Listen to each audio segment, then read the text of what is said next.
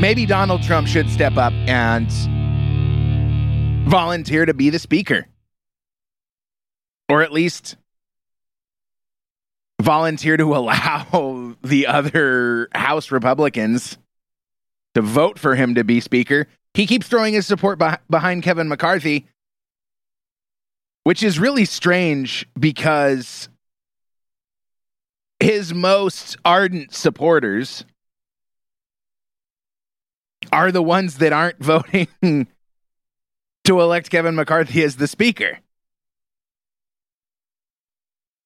But something's got to give. I mean, the Republicans need leadership real bad. And they have none. And this, I think, is another piece of the puzzle about why so much hatred for Donald Trump. Because even though it was never in the media, everybody said he was this great polarizing figure and you either loved him or hated him, and maybe that's true to a degree. The Republicans were unified behind him. No one's unified behind Mitch McConnell. No one's unified behind Kevin McCarthy. Who's the guy?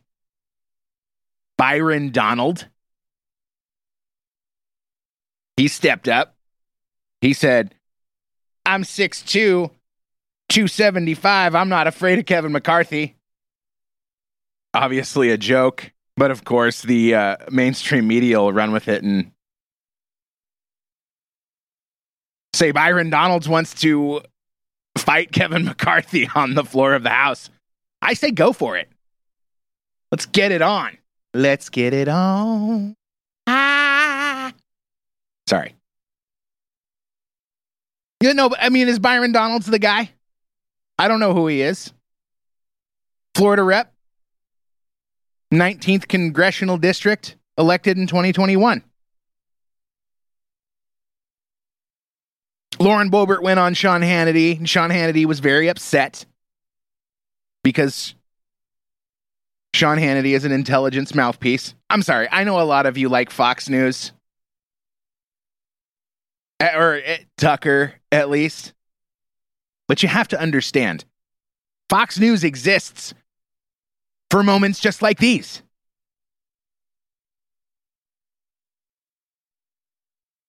To tell the conservative base where to put their support. So Lauren Boebert goes on Hannity, and Hannity's visibly upset. He says he's not upset, which is clearly false. And he tells Lauren Boebert why. Lauren Boebert's position is Kevin McCarthy doesn't have the support. He needs to step down and, step out of the race and let other potential candidates come forward. She claims that he doesn't have the votes to win, but he keeps getting the majority of the votes because no one wants to challenge him.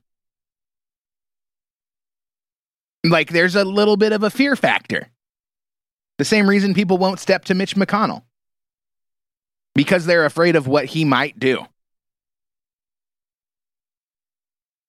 How did we get such feckless cowards as our representatives? Oh, well, Fox News. Fox News gets in your ear and says, no, McCarthy's the guy. No, McConnell's the guy. And it's helped right along with people like Sean Hannity. Yell at Lauren Boebert because the candidate winning the most votes that isn't Kevin McCarthy is Jim Jordan, and he's only getting a pathetic 20 votes. So Sean Hannity says, Lauren Boebert, you and your crew are only getting 20 votes. Maybe you're the one who should step out of the way and get behind McCarthy so that we can elect some leadership so that we can move past this. Now, what do you think about that? He's got the majority of the Republican votes, but he has to have the majority of the House, not just the Republicans, which he should have because the Republicans have the House majority now.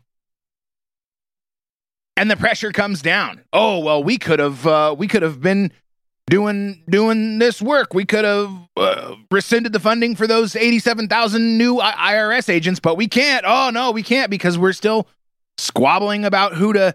Well, maybe that's because it's an issue that's important to the American people.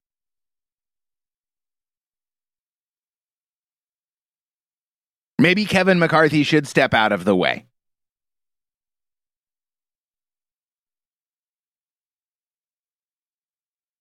I sure would like to believe Matt Gaetz and Lauren Boebert and Scott Perry, not Rick Perry. I don't know how many times I called the guy Rick Perry yesterday as one of the Congress people. But Rick Perry is the former governor of Texas. Not a member of Congress opposing Kevin McCarthy. So that's my bad. No more news on Damar Hamlin. He's alive.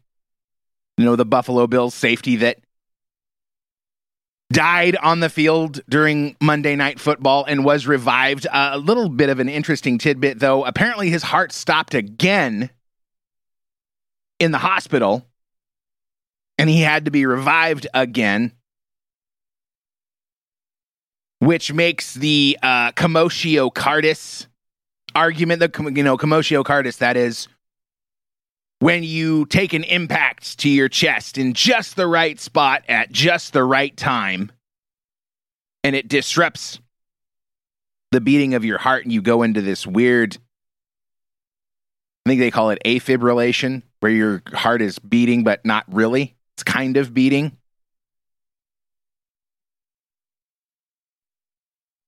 But the fact that he had to be revived in the hospital means that being the cause of his collapse is less likely. So now there's headlines out saying, oh, this Damar Hamlin situation. Let's see what this headline from some local news station in Kansas City. Hamlin's collapse spurs new wave of vaccine misinformation. Should we read it? Oh, it's just piggybacked as a local news. It's an AP article. Unfounded claims about the safety of COVID-19 vaccines proliferated in the hours and days after Buffalo Bills safety Damar Hamlin collapsed during Monday's game, revealing how pervasive vaccine misinformation remains 3 years after the pandemic began. Well, okay. I saw a statistic, and take it with a grain of salt, like everything. But it's this chart. Sudden cardiac death in athletes. Between 1966 and 2004, sudden cardiac death in athletes, I'm guessing globally, 2.4 per month. And I say globally, or I suppose globally, because I think if it was just America, we would hear more about it. When is the last time you heard about sudden death in athletes before 2020?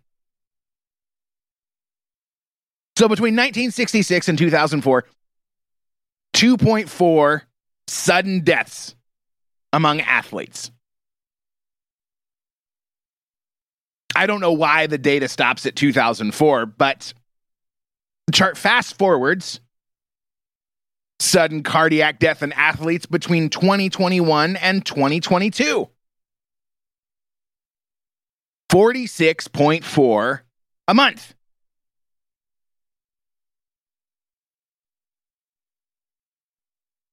$46.4 sudden deaths sudden cardiac death in athletes every month.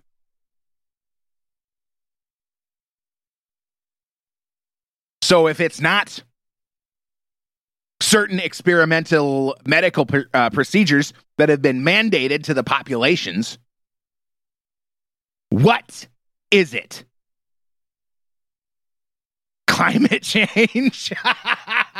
Are you kidding me? Well, they're certainly going to try to blame it on that. They're going to try to blame it on anything they can, of course. And they have the mainstream media sycophants ready and willing to back up their story, to say whatever. This is a thing that's confusing me. I saw another angry tweet about Joy Behar from The View. Idiot. And they were really mad about what she was saying. I don't know what she said. I don't care. It was everything that comes out of her stupid hole is stupid. But I just wonder why, how long are we going to continue to get outraged at Brian Stelter and Don Lemon when the network will just turn around and fire them? And they'll get some other moron to step in and repeat the same drivel. These people aren't journalists. They play them on TV. I know Joy Behar wouldn't consider herself to be a journalist, but why are we going to get mad at her? She's performing a job. She's doing what she's told. If she stopped doing what she was told, she'd be gone. We wouldn't have to worry about her.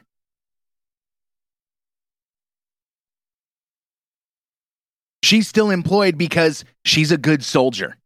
She follows orders.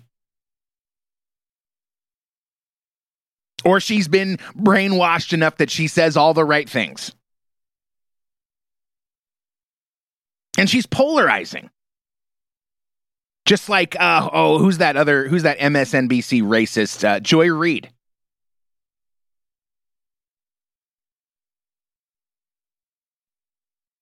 She drives people insane and or radicalizes her viewers.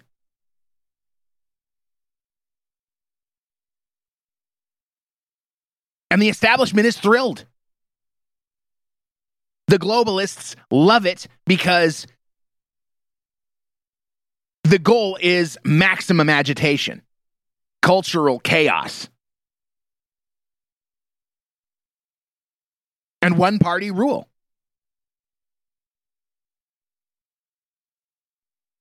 And while all of this is going on in the headlines, people like Bill Gates and George Soros are working behind the scenes with the aid of the mainstream media. Nobody's doing any journalism on these people.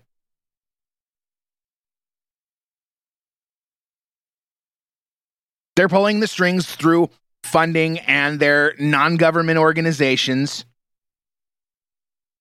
to create a global one-party system.